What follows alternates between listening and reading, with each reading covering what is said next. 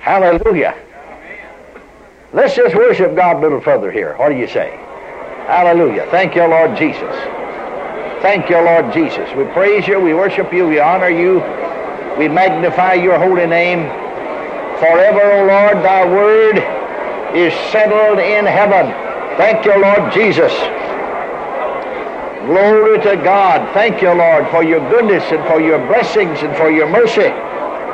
Thank you for your precious holy word, for the privilege, hallelujah, to share the word of God. Blessed be the name of the Lord. Blessed be the name of the Lord. Hallelujah. Thank you, Jesus. Praise God. Hallelujah. Thank you, Master. Thank you, Master. Thank you, Master. Blessed be the name of the Lord.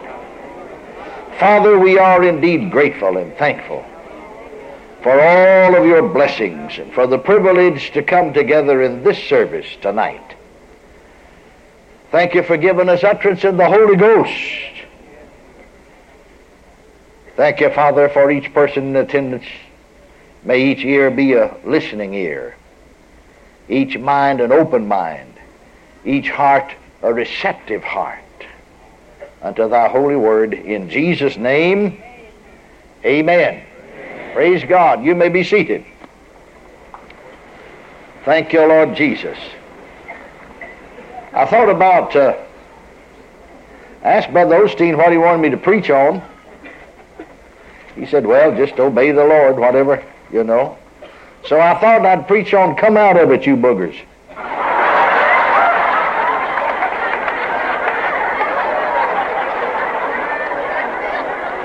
Now, Sister Osteen, don't be turning that thing off. You probably need the message as much as anybody. Well, that would be a good title, wouldn't it? Wouldn't be wrong with that. But I decided against it. The thought just occurred to me. You don't say or do everything you think, you know. How many of you found that out? Praise God. Now, this is a ministers' conference, so we'll probably go a little different direction than what we would ordinarily. If you have your Bibles, open them to 1 Kings, the 19th chapter, please. Let me share a little bit that's on my heart, and we'll just see where we go from there. Hallelujah. The 19th chapter of 1 Kings.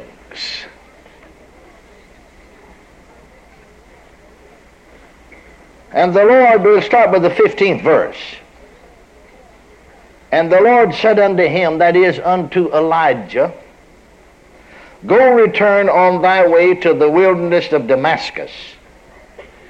And when thou comest, anoint Hazael to be king over Syria, and Jehu, the son of Nimshi, shall thou anoint to be king over Israel.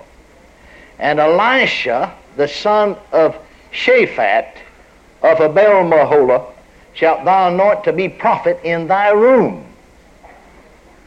And it shall come to pass that him that escapeth the sword of Hazael shall Jehu slay, and him that escapeth from the sword of Jehu shall Elisha slay.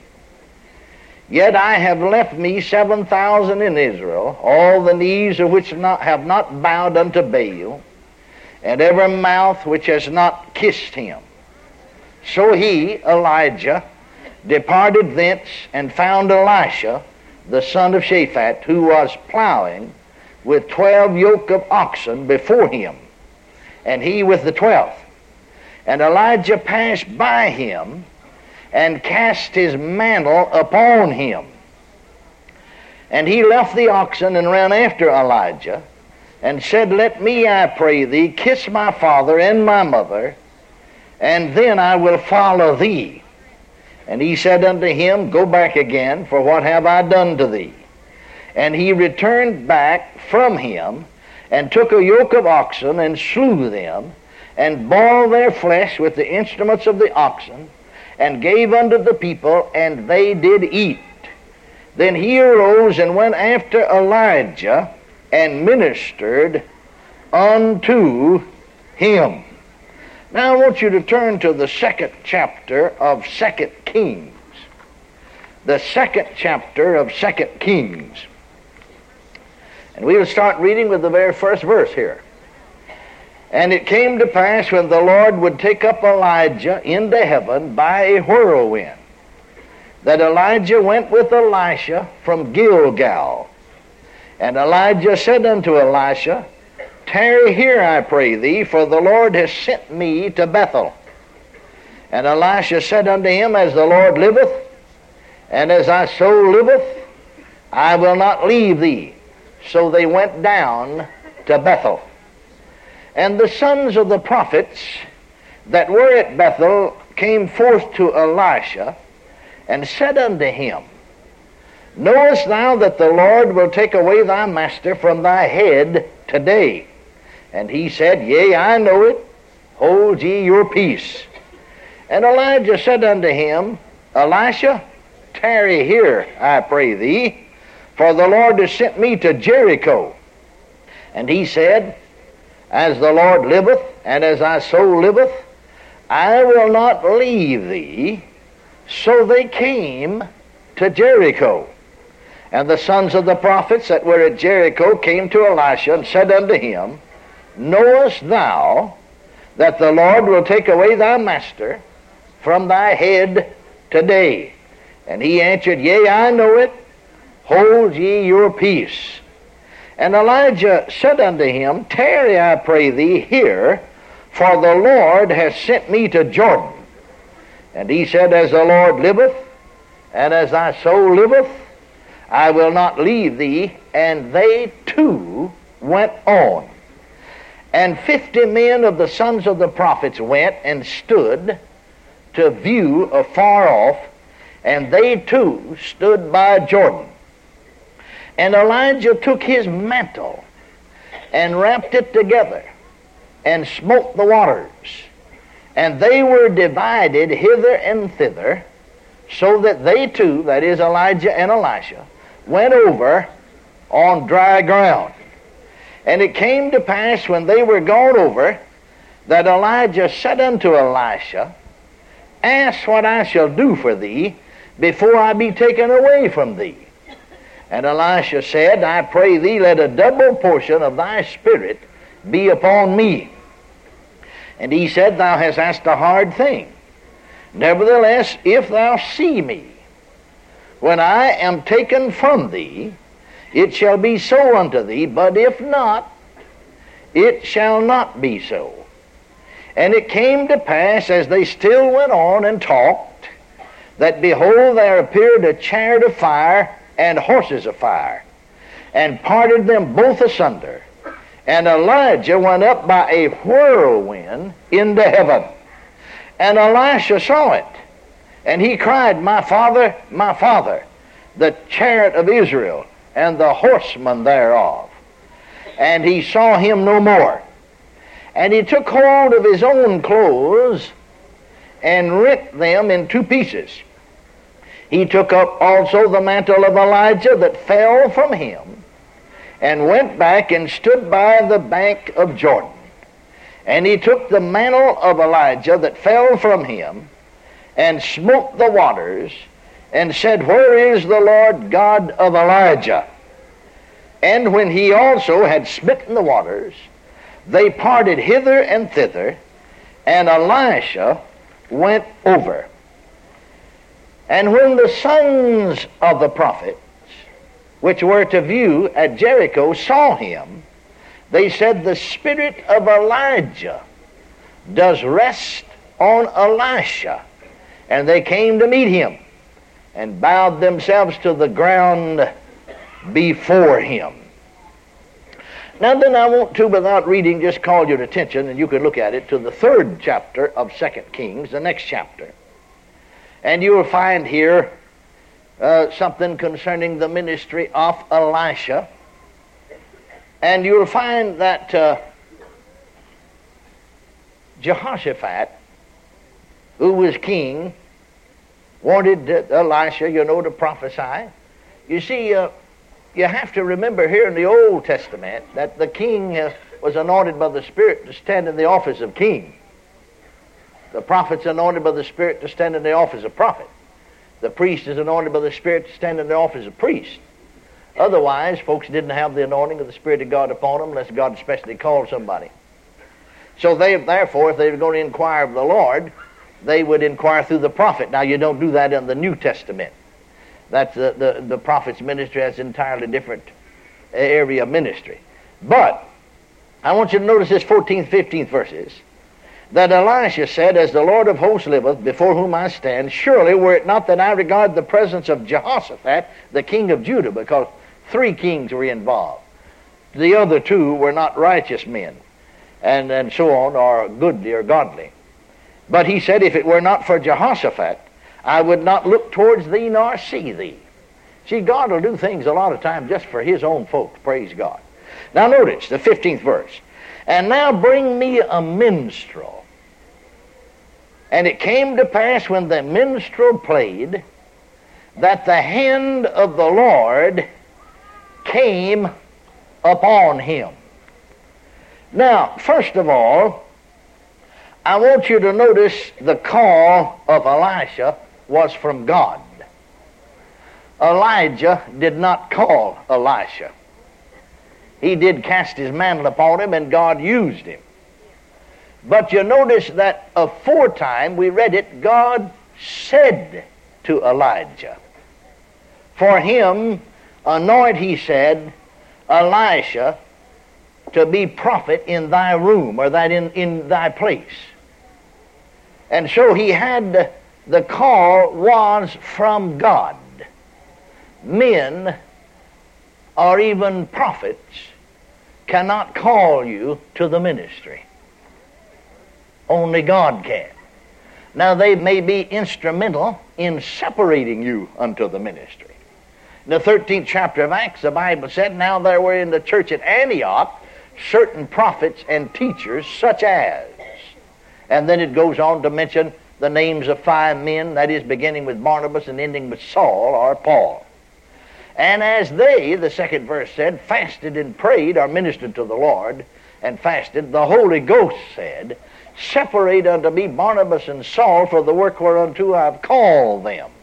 So they fasted again, laid their hands upon them, and so they being sent forth, it said, by the Holy Ghost departed. You know, there's a difference in being sent forth by the Holy Ghost and by man. Now you understand, I'm talking about the ministry. Everybody ought to work for God. You don't have to have any special call to work for God. You don't have to have any special call to be a soul winner. Hallelujah. But yet in certain offices and ministries, the call of God must be there. And then you'll notice this, that as he went by, he departed thence, it says, and found Elisha the son of Shaphat, who was plowing with 12 yoke of oxen and so on. And Elijah passed by and cast his mantle upon him. Now you see, this mantle was actually a symbol of that particular office. If you read on through the Old Testament, but you'll find that usually this mantle that they wore was really the skin of an animal. You remember it talks about, over in the New Testament, John the Baptist, you know. And it talks about him and his dress and so on. Well, you'll find that that this was usually the skin of an animal or composed of some hairy material. It said that John the Baptist was hairy. It doesn't mean that he's physically so. He wore this coat or skin. And so this mantle, did you notice that when Elijah, before he picked it up, he took off his own clothes and tore them in half. He picked up that mantle. And that mantle, you see, covered their whole being. Now that mantle stood for the anointing of the Holy Ghost. I don't know about you, but sometimes in ministry, it seems to me like that there's just a cloak upon me. Seems like there's a mantle upon. Actually, it literally feels that way. You know, like you might have on an overcoat. You know, and yet you're standing there, you don't have on any overcoat, but the power of God, the anointing, so envelops you. Well, that's what this was a symbol of, that this mantle is a type of the Holy Ghost, and that the power of God, the mantle, will envelop that individual. And they'll minister, you see, under that anointing, according to whatever the office or the calling of God is. And so then, after the mantle was thrown upon Elisha, you'll notice this, that he was to follow Elisha. And so it said, Elijah passed by, cast his mantle upon him, and Elisha, left the oxen and ran after Elijah and said, let me, I pray thee, kiss my father and my mother, and then I will follow thee. And notice what Elijah said to him. Go back again, or go return, the Hebrew literally says. Go back again, for what have I done to thee? And he returned back from him and took a yoke of oxen and slew them, and boiled their flesh with the instruments of the oxen, gave unto the people, they did eat. Then he arose and went after Elijah, administered. He didn't go back and kiss his mom and papa. Amen. Did you notice that? Now, I want you to see something here, because, you see, we have a lot of times erroneous thinking. And it really hinders us from entering into the blessings God wants us to have. Are you listening to me now? You see, I've heard it said, and I guess you have too. And because we've heard it said, well, we repeat it a lot of times. That doesn't make it so. Just because we heard it said, it doesn't make it so just because we repeated it. It doesn't make it so just because we thought it was so. But very often some great man of God, will pass off of the scene, like Elijah here is about to. And you hear preachers say, I wonder who's upon whom his mantle will fall. Haven't we heard that said? I remember this after, as a young Baptist boy preacher and pastor. See, I got started sooner over in Pentecostal ranks, the baptism of the Holy Ghost, as Baptist and John Osteen did. I was smarter than him, you see. Took him a long time to catch on, No, seriously. I'd been healed by the power of God, and when somebody came along then preaching divine healing, you see, well, I to stimulate my faith, because it inspired my faith, I'd go listen to them. And as they preached the baptism of the Holy Ghost, speaking in tongues, I sort of closed my ears to that and said, well, I believe in the Holy Ghost all right, but not that tongues business. And I'll just put up with a little fanaticism to have a little fellowship around faith and healing. But like one fellow down in East Texas said, this sounds like a slippery creek bank.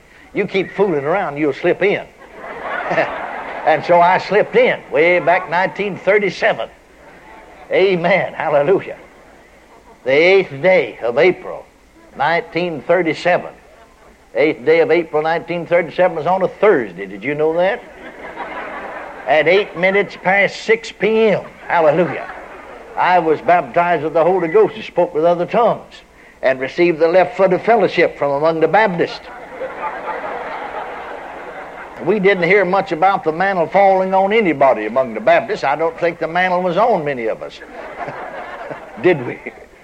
But you got off over here and you heard quite a bit about that, you see, because they knew more about the anointing and so on and so forth. And so I remember then, the next year after I was baptized with the Holy Ghost, spoke in other tongues, somebody put into my hands Smith Wigglesworth's book, or a book of his sermons. Actually, he didn't write the book. Somebody else just took it down shorthand and published his sermon. Ever Increasing Faith. And he just talked my language. And so I wore out about 4 of those paperback books, and then finally prospered enough to buy me. They had it also in the hardback, so I bought me a hardback book. And I was on it about the 5th one, and that hardback book lasted longer, but it's looking mighty. In fact, I still have it. It's awfully worn. And so I just read that almost constantly. And I know our little niece came to live with us in the last church we pastored in 1947. She came. And so she would be helping my wife sometime. She went to school, high school, but she'd come on Saturday maybe clean up the house or something, And she'd come to our bedroom and she'd find that book and she'd say to old Rita sometimes, said, Ain't I said, I see Uncle Ken slept with Wigglesworth last night. Well, now, whether you realize it or not, there's a little thought I want to get over here to you. So, in the fall then of I'm talking about February 1947, just want to say to you. Now, in the fall, October of 1947 then, when I picked up a religious periodical and read that Smith Wigglesworth had gone to be with the Lord at age 87. Well, you know, I didn't know the man, but I had read constantly almost until you just felt like you knew him, you know. Till something from him just rubbed off on you, you know. And you felt a great loss. And I remember I went into my church next door and fell across the altar, you know. And I said, and about the same time there's another very renowned minister that went home to be with the Lord. And you just, an older man, you see, that lived their life out. And you just felt the loss. And you just, you know, you said, not knowing any much then, you know, I said, well, I just wonder upon whom his mantle will fall. And so on and so forth. But you know, that's really not correct. That mantle is not decreed to fall upon some particular individual, and it doesn't. Are you listening to me now? I'm going to tell you how, you preachers, to get the mantle of any ministry that you want. I'm going to tell you how to obtain it. Because you see it right here. First of all, of course, you do have the call of God on you to the ministry. You understand that? Now then, secondly, you must follow closely that ministry that you want the mantle of. Did you notice what he said? I will follow. Well, first he said, let me go do this. Let me go kiss my papa and my mama. And notice that Elijah said, and he said unto him, go back. Just go on back and forget it, in other words. What have I done to thee? You see, if you're going to put other things first, no matter how legitimate they may be, you're not going to enjoy the fullness of God's anointing. You've got to do two things. Have the call of God upon you, and then secondly, first follow the Lord Jesus Christ very closely, and then secondly, the ministry or the mantle that you want, follow that ministry very closely. Notice how closely he followed Elijah. Are you listening? Now get into that second chapter of 2 Kings and notice this. It came to pass when the Lord would take up Elijah into heaven by the whirlwind, that Elijah went with Elisha from Gilgal. See, he followed him. He stayed right with him. Elijah said, tarry here, said to Elisha, tarry, wait. Tarry means wait. Wait here, I pray thee, for the Lord has sent me to Bethel. You know, I think the Lord tries people sometimes just purposely. Through Elijah, he tried to get him. He wanted to be sure he's made of the right stuff before this anointing came on. You see, just wait here, I'm going here. But he said, as thy soul liveth, as the Lord liveth, and as thy soul liveth, I'll not leave thee. Hallelujah. So they went down to Bethel. The sons of the prophet there at Bethel said to Elisha, knowest thou that the Lord will take away the master from thy head today? Well, these sons of the prophet had a revelation. They knew what was going to happen. Yea, I know it. Hold your peace. Elijah said unto him, Elisha, tarry here. Wait here. I pray thee, for the Lord sent me to Jericho. And he said, as the Lord liveth, and as thy soul liveth, I'll not leave thee. So they came to Jericho. And then it said, Elijah said unto him, tarry here.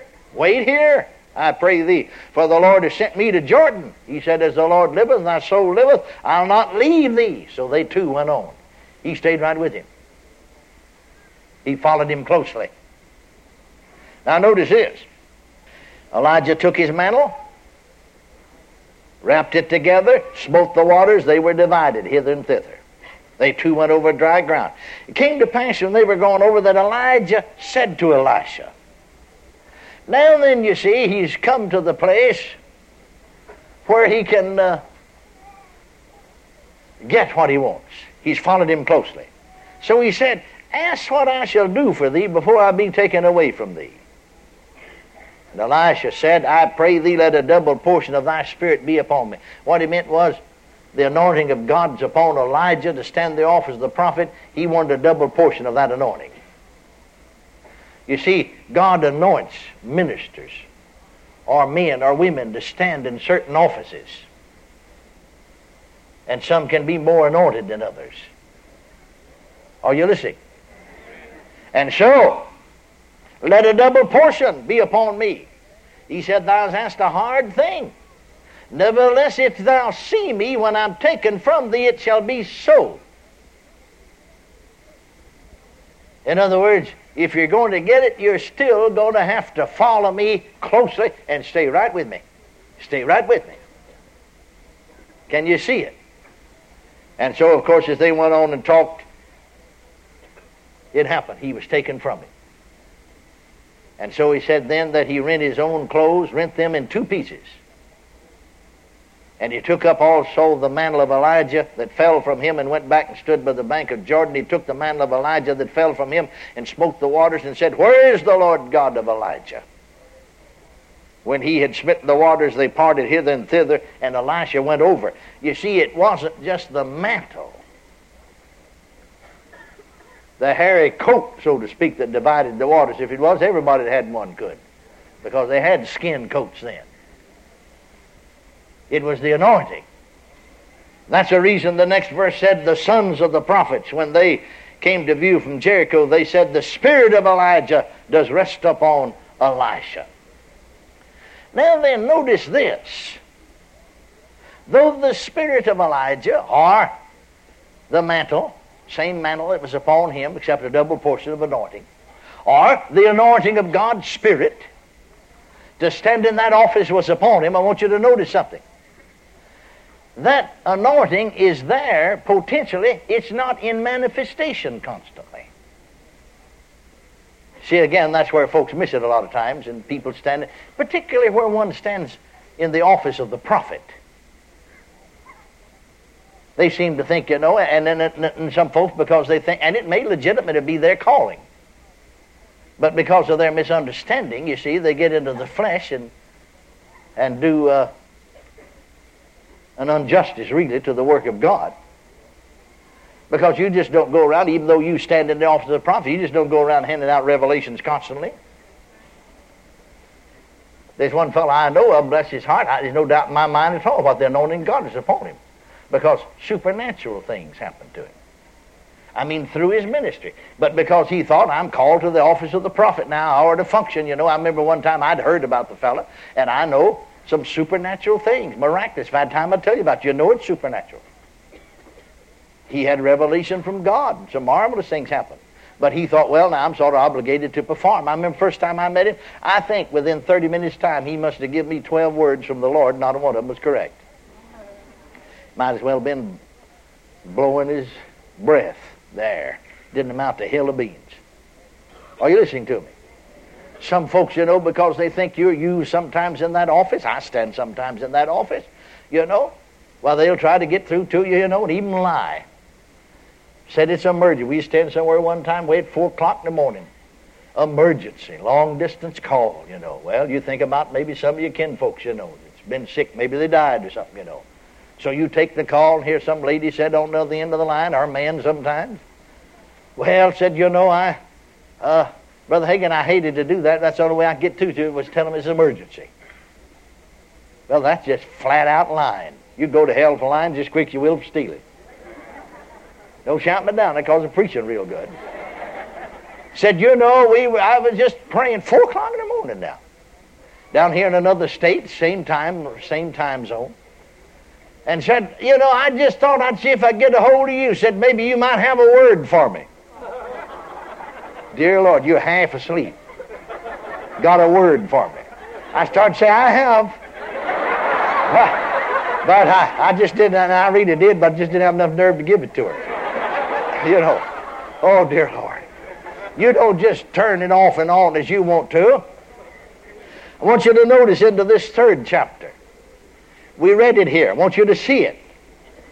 Jehoshaphat had inquired for a prophet, and they'd found Elisha and brought him.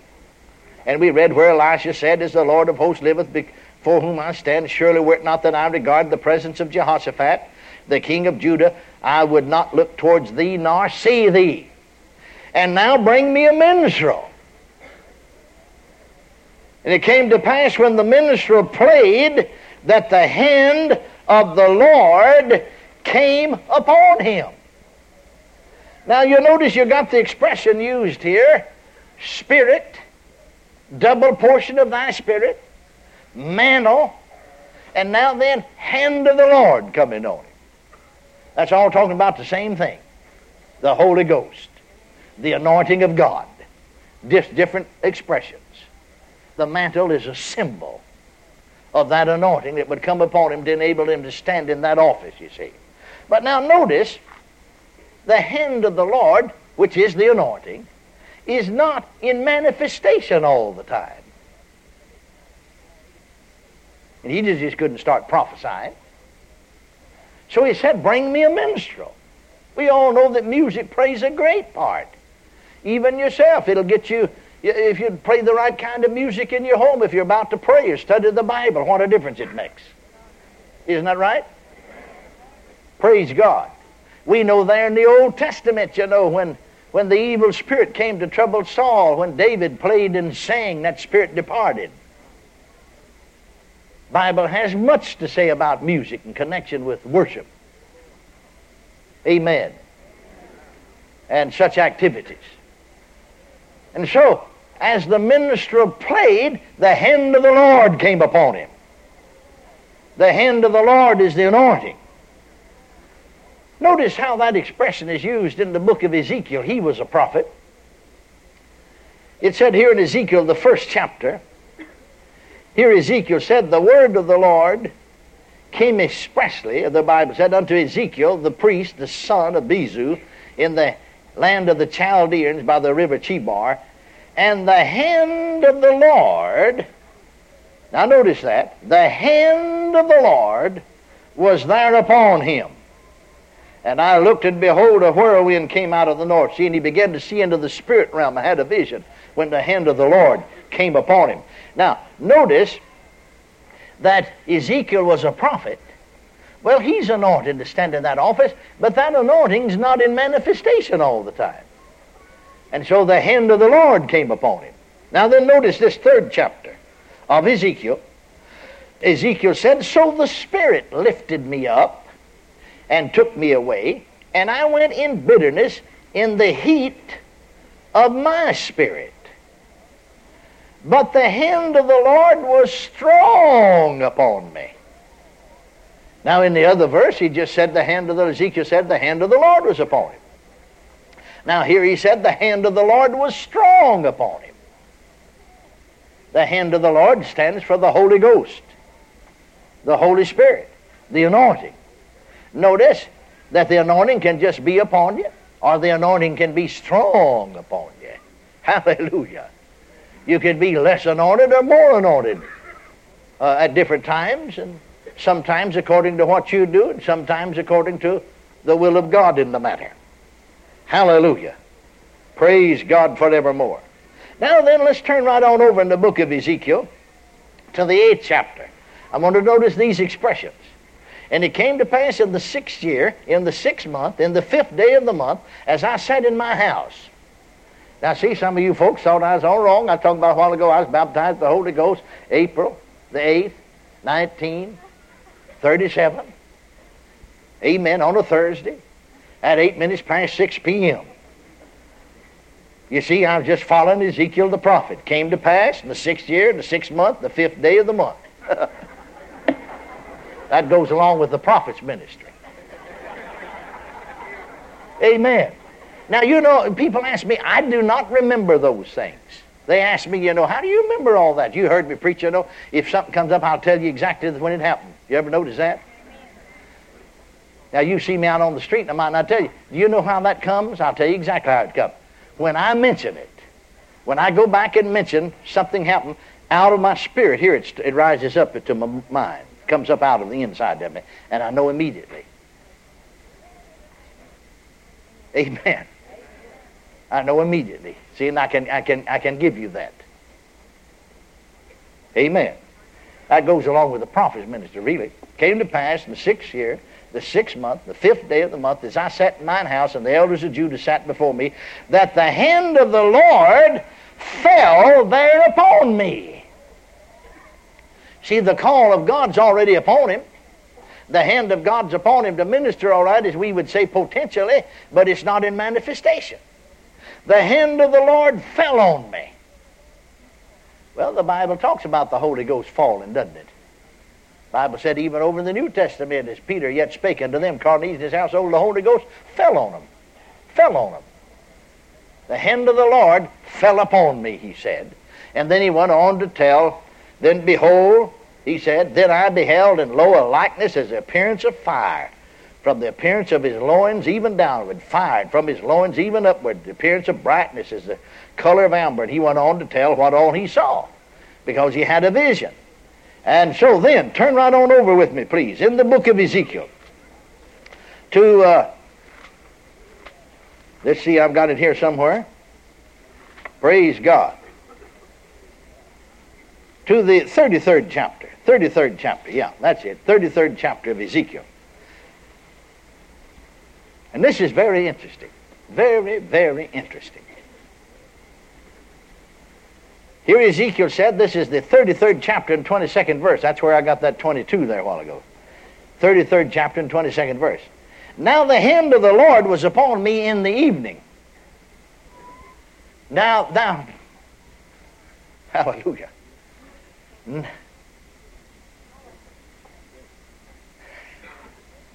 Hallelujah.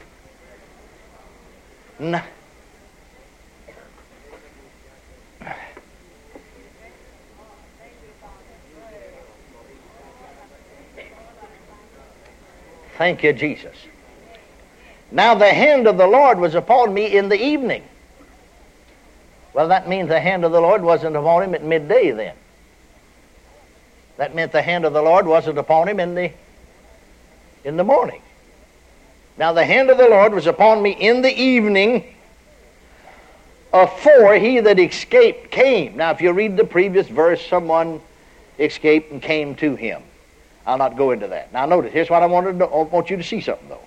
The hand of the Lord was upon me in the evening, afore, or before we would say, he that was escaped came, and had opened my mouth. The hand of the Lord was upon me, and had opened my mouth.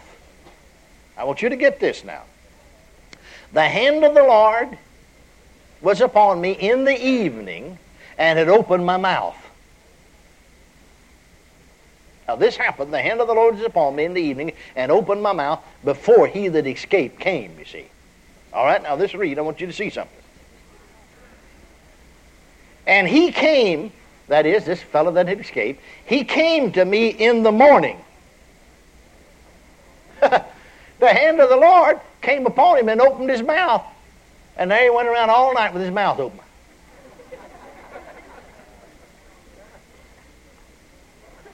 And never said a word. He's dumb. You go on reading there and he is dumb. Till that fellow came and then he could speak. Did you read that? Said, did you get that?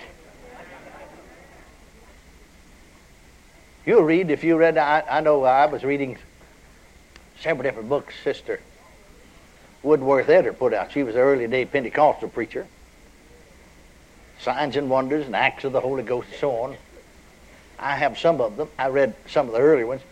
Years ago, way back in St. Louis, Missouri, she had in a tent meeting, and while she's preaching, you see, the hand of the Lord came upon her. She had her hand up and her mouth open, about to say something, and the power of God came on, and she stood there 3 days and nights with her hand up and her mouth open. Never said anything.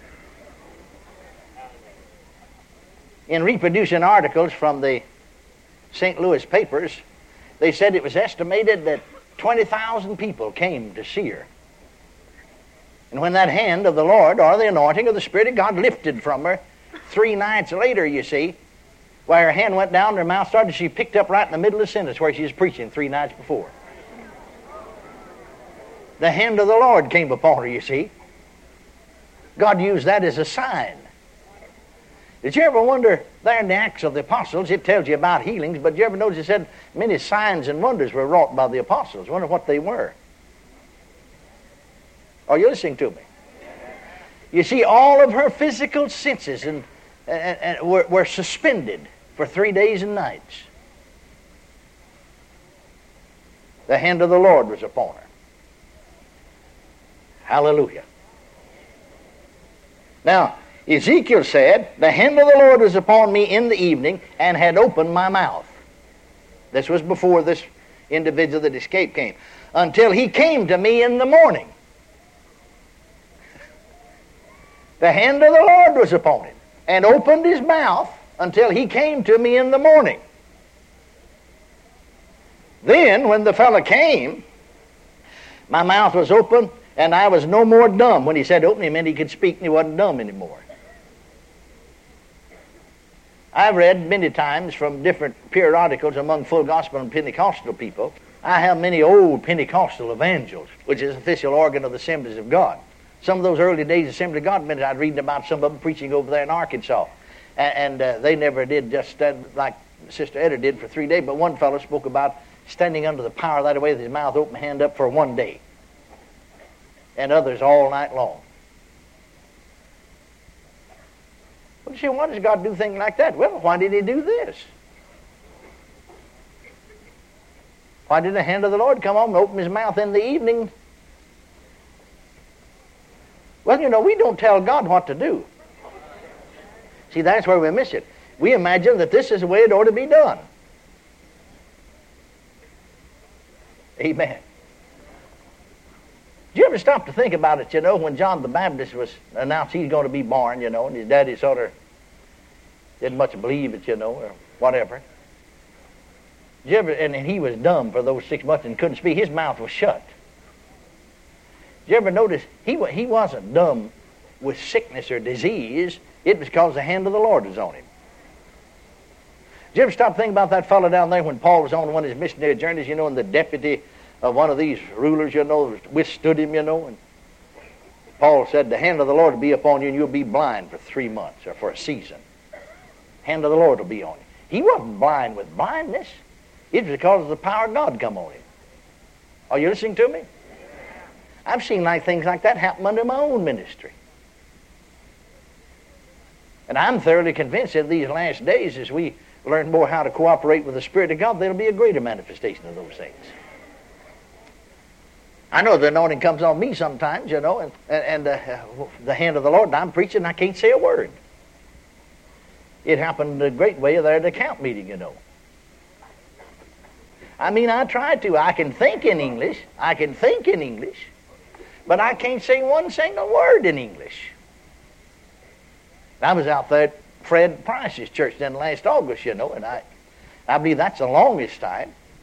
And I was ministering to the sick. I'd finished my sermon, I was laying hands on the sick, when suddenly that anointing came on me, and I could not say one single word in English. Now, I turned around and said in tongues to Fred. I could speak with tongues, but not English. And I said to Fred, you go ahead and lay hands on him and finish the healing line. Fred said to me, and he understood it just like I said it to him in English. And Fred said to me in tongues, and I heard it as though he's speaking in English. It sounded like he's speaking in tongues. Everybody else heard it in tongues, but I heard it in English. He held his hands out and said, all right, you leave the finger of your hand in my hands that I may have minister the same anointing, and I will. So I laid the finger of my hand in it, and he began to minister. It seemed like he's a stronger surge of power than before. And I stood there and watched the whole thing in. You know, I could speak in tongues, could speak in English. We got in the car and went to his house. We was going to eat a bite afterwards. And going on, I'd start to say something to them. I'd say it in tongues. And we got over to their house, you know, and they got something to eat. And we were already eating. I still couldn't talk to them. I could not talk to them. I could not communicate. I got to bother them. I reckon I'll ever get back over there. I mean, for an hour and a half. Now, many times when I'm preaching the anointing is strong, it came just a little bitty manifestation there a while ago, and I just can't do it. I mean, I tried to. I cannot. It's not a matter of what I want to do or can't do. I cannot speak. I can think in English and I can speak in tongues. But see, that comes out of spirit, but I can't. And that happens to me frequently in teaching, you know. But never for so long a time as an hour and a half. And when I first came back over into English, then I couldn't even put sentences together. I could speak a word or two, like praise the Lord. But I couldn't just read it. It took some time to get back. Well, it literally felt like, I have been paralyzed in life. When I was bedfast, I became paralyzed. My tongue became paralyzed, my throat partially paralyzed, and I couldn't speak. You know, folks around me could understand me. And it's almost that way, except it's not a matter of paralysis. It's just a matter of the powers on you, the Holy Ghost on you, and so it won't function. Well, now, what purpose is that anyway? Well, I'll answer that when you answer this. What purpose in the evening of the Holy Ghost coming on Ezekiel and opening his mouth, and there he was all night long till that fella came in the morning with his mouth open, not saying anything. Dumb, he said. But when the fella came, he was no longer dumb, then he could speak. What purpose was in that? Well, it doesn't tell you other than just that it came on him. But I think this personally, that very often that is a sign, and then very often it's just getting you ready for something. Glory to God. Can you say amen? Amen. Praise his holy name both now and forevermore. The hand of the Lord was on me in the evening and had opened my mouth. That was before he that escaped came. And he came to me in the morning, and my mouth was open. What he meant was, but I could speak then, because he said I was no more dumb. Hallelujah. Now then, notice the 37th chapter of Ezekiel. You got the expression there used again, the hand of the Lord. Ezekiel 37:1. The hand of the Lord was upon me and carried me out in the Spirit of the Lord. Now you see, you can see the relevancy here. The hand of the Lord was upon me and carried me out in the Spirit of the Lord and set me down in the midst of the valley, which was full of bones. And then he went on to give, he had the vision of what we call the valley of dry bones. Now one more. Notice the 40th chapter. The 40th chapter and the first verse. In the 25th year of our captivity, in the beginning of the year, in the 10th day of the month. Ezekiel sounds a lot like me, don't he? Or I sound a lot like him. In the 14th year after the city was smitten in the selfsame day, the hand of the Lord was upon me and brought me thither. Hallelujah. Now, I wanted you to notice those expressions used in the Old Testament, and what happened back there is types, shadows, types, examples for us. Notice the words mantle. Notice the word Spirit. Notice the word the hand of the Lord was upon me. It stands for the anointing of God's Spirit. Now here's something, and I want to speak to the ministers particularly about. I'm in my 48th year. I'll soon complete my 48th year and enter into my 49th year of ministry. I know I don't look that old, but I started real young, And you'd learn a few things. I mean, you'd accidentally stumble over a few things in nearly half of a century, Amen. Have the call of God. No, I don't know how to relate to someone, preachers sometimes, that doubt their call. I mean, that thought never occurred to me. The devil, one thing he never did tell me, you're not called. He told me a number of times I couldn't do what God called me to do. But I didn't listen to him. But he never did the thought ever occur to me, you're not called. But have the call of God. Then secondly, follow the Lord Jesus. He's the head of the church very, very closely. And then thirdly, if you want the same type of ministry, and if it's not in your heart, well, fine. Amen. But if it's in there, it's usually because God put it there. That mantle will not just promiscuously or automatically fall on you, to do it like ripe cherries off of a tree, but follow that ministry closely. Now listen to me real carefully. There is, however, one danger here. Like I said, I've been at this a long time. I remember the days of the Voice of Healing. Anybody here remember the days of the Voice of Healing? Some of you do. You remember Brother Gordon Lindsay was editor of the old Voice of Healing magazine. It's called Christ for the Nations now. And at one time, see, there's a healing revival on here in America from 1947 through 1958. Then we entered into another move of the Spirit, what we call the charismatic move. Now, you see, all of we ministers who here in America, primarily, and some other places, other countries, that had a healing ministry of some sorts, was in the Voice of Healing. And we use the Voice of Healing as a mean to advertise. Brother Osborne and I are survivors of that era. And Brother Roberts was the only one that was not with us. That is, he had his own publication. And we'd have a healing convention every year, and some of those first healing conventions, he was with us at those conventions. And I saw some of these ministers, because Brother Lindsay, you see, and I had heard of Dr. Dowie. See, John Alexander Dowie was a congregational ministry back in 1875 in Australia. And he was pastor of the First Congregationalist Church in Sydney, Australia, and there came an epidemic of the bubonic plague to Australia, and people were dying like flies. And he had already buried 40 members of his church, and 3 more were waiting to be buried. And he said he was sitting in his study, in his church, with his head in his hands, weeping his heart out, saying, "Oh God, is all my congregation going to die?" Think about it. 40 people, his congregation had died. 3 more were waiting to be buried, just in a matter of a few days. And then he said, I said, "Oh Lord," he said, "I thought the Lord did it, you know. Lord, you going to take all of them?" And then I began to say, "Lord, where did this come from anyway? Is this the will of God? Can this be God's will?" And he said, there, as I was there, weeping and sobbing, the Spirit of God spoke to my heart. And he spoke Acts 10:38, how God anointed Jesus of Nazareth with the Holy Ghost and power, who went about doing good and healing all that were oppressed of the devil. And he said, like a flash, I saw it. Satan is the oppressor, but Jesus is the deliverer. Then when I saw that, he said, scripture after scripture popped into my mind, way back in the Old Testament all the way through, you see. And I got the revelation of healing, you see. And I said, Lord, help me to preach that to my people. Help them to see this. Help me to get it over to them. And while I was meditating on the scriptures, I heard running footsteps in the sanctuary and someone pounding on the outer door. And when I said, come in, 3 young men, rushed, hatless and coatless, rushed into his room and said, Mama, I want you to come. Mary is dying. A little 12-year-old girl of his congregation. He said, I jumped up from my desk and ran with them down the street, hatless and coatless, to this home and rushed into the home.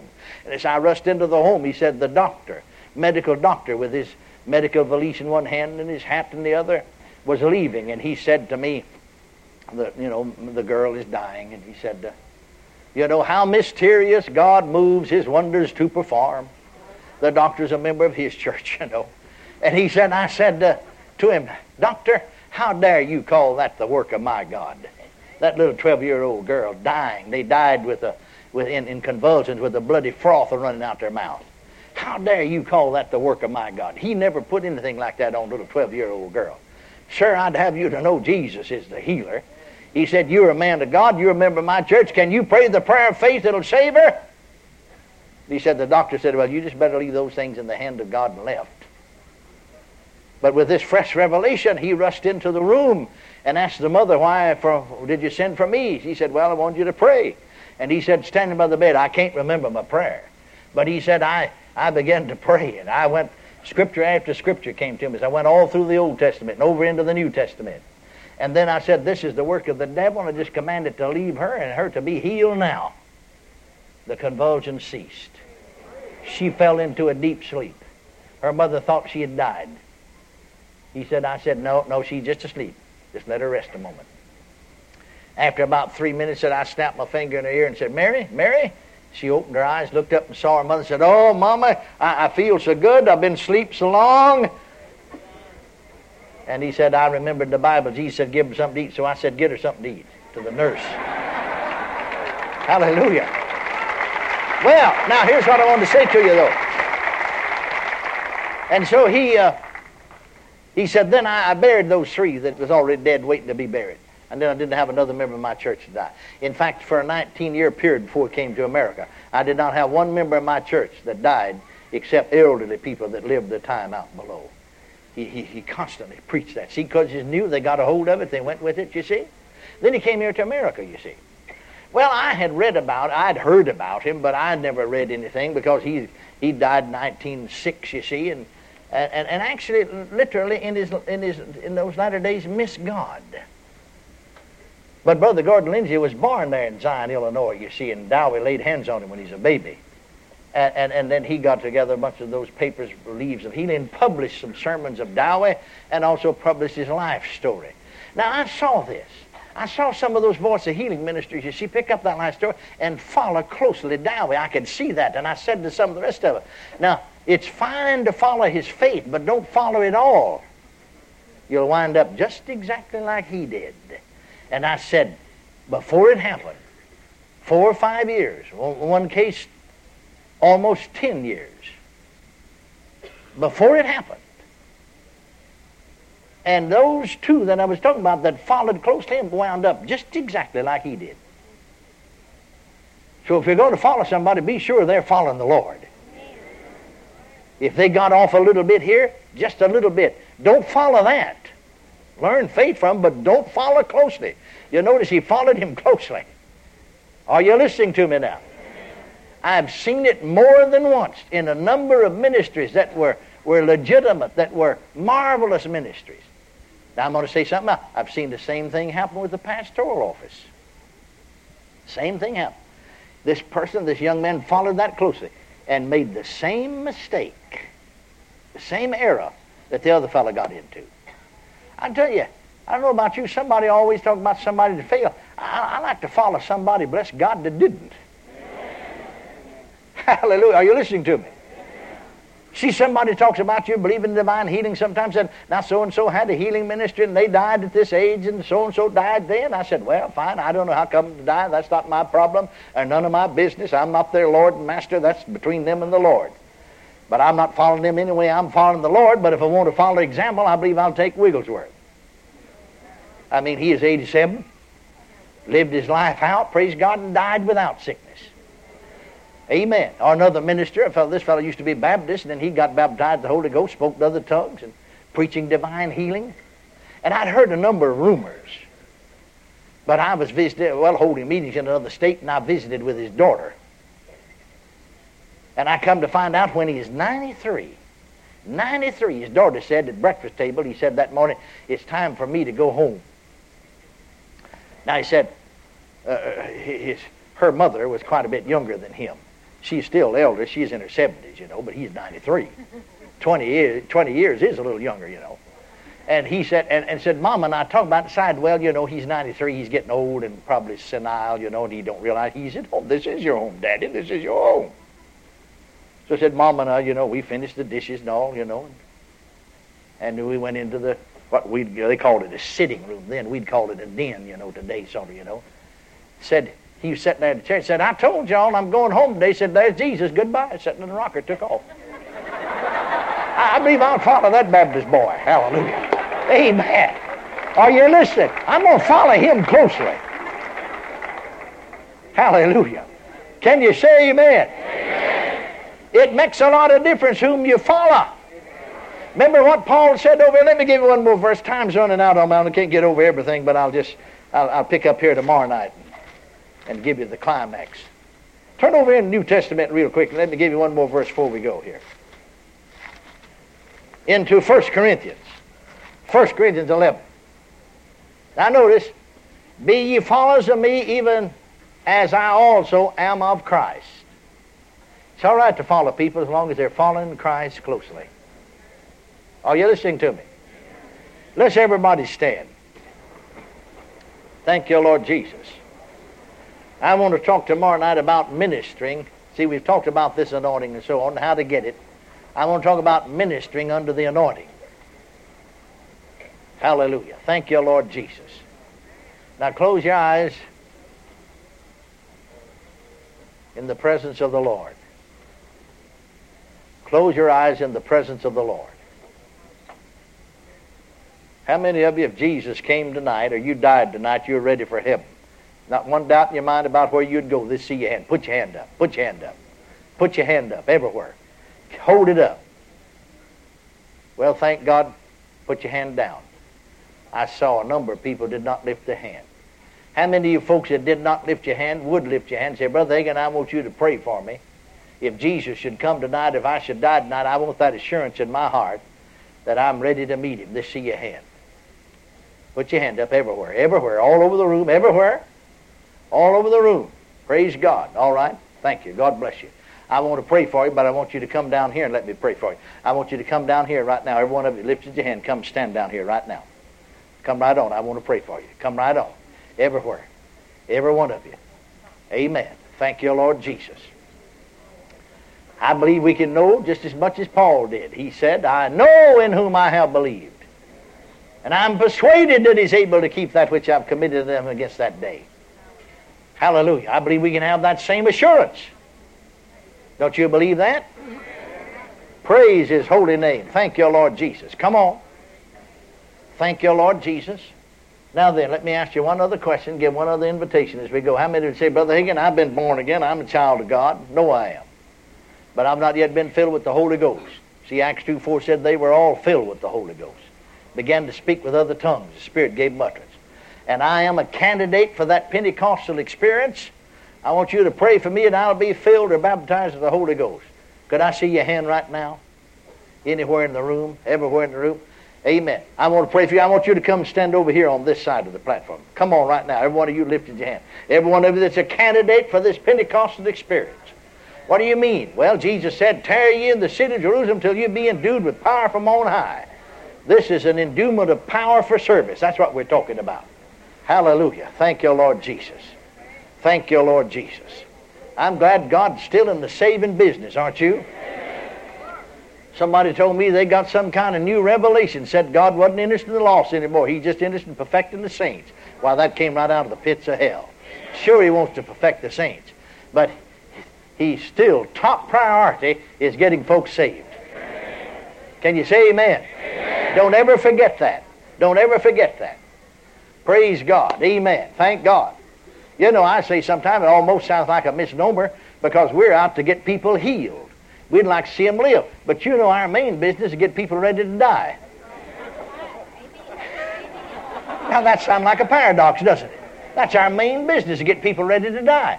Really, you're not ready to live till you get ready to die. Hallelujah. Glory to God. Hallelujah. Thank you, Jesus. Amen. Amen. Thank you, Lord. All right, you folks standing back there, reach your hand out toward these people in prayer and faith. You people standing around here, close your eyes in reverence to God because you do reverence Him. Lift one hand up toward heaven. Heavenly Father, I come to you just now. I come in the name of the Lord Jesus Christ. I come on the behalf of these who stand here around this platform. In fact, dear Lord, they stand in your presence. They come to you, for you're the Savior and you're the baptizer of the Holy Ghost. And I thank you because we have your word for it. You'll not turn a one of them away, because you said in the Holy Bible, him that cometh unto me, I will in no wise cast him out. So you'll not cast a one of them out or turn a one of them away, but you'll take them in tonight and save them and wash away their sins and cleanse them and make them whole and make them new and fill every single one of them with the Holy Ghost and power in the name of the Lord Jesus Christ. And we'll give you the praise and the honor and the glory for it all, for we ask it in Jesus' name. Amen. Praise His holy name. Let's just lift our hands and praise God for ministering to every one of them, meeting their needs. Hallelujah. Ministering to their spirits. Glory to His holy name. Thank you, Father, for your goodness and blessings and mercy. Hallelujah. Thank you, Lord Jesus. Thank you, Lord Jesus. Thank you, Lord Jesus. Thank you, Lord Jesus. Praise His holy name. Thank you, Father. He is the great provider, the great lover, the great giver. Amen. Hallelujah. Praise God. I want you to say it out loud. God is the great lover. God is the great lover. He is the great provider. He is the great provider. He is the great giver. He is the great giver. Because He loves. Because He loves. He will give to everyone that which He has provided for them. Hallelujah. Let's praise Him again for meeting the needs of these people. Thank you, Lord Jesus. Hallelujah. Thank you, Father. Thank you, Father. Praise God. Amen. Well, God's interested in meeting people's needs. Can you say amen? Amen. Hallelujah. Now then, let's just remain standing a moment. I'm sure sometime during the week there'll be special ministry perhaps to the sick, but how many of you need healing right now? Let's see your hand. Put your hand up and hold it up. Keep it up. All right, some of you folks around there that are believers, lay your hands on. The Bible said these signs will follow them that believe. They'll lay hands on the sick. I'm not a healer, Jesus is. They shall lay hands on the sick, they shall recover.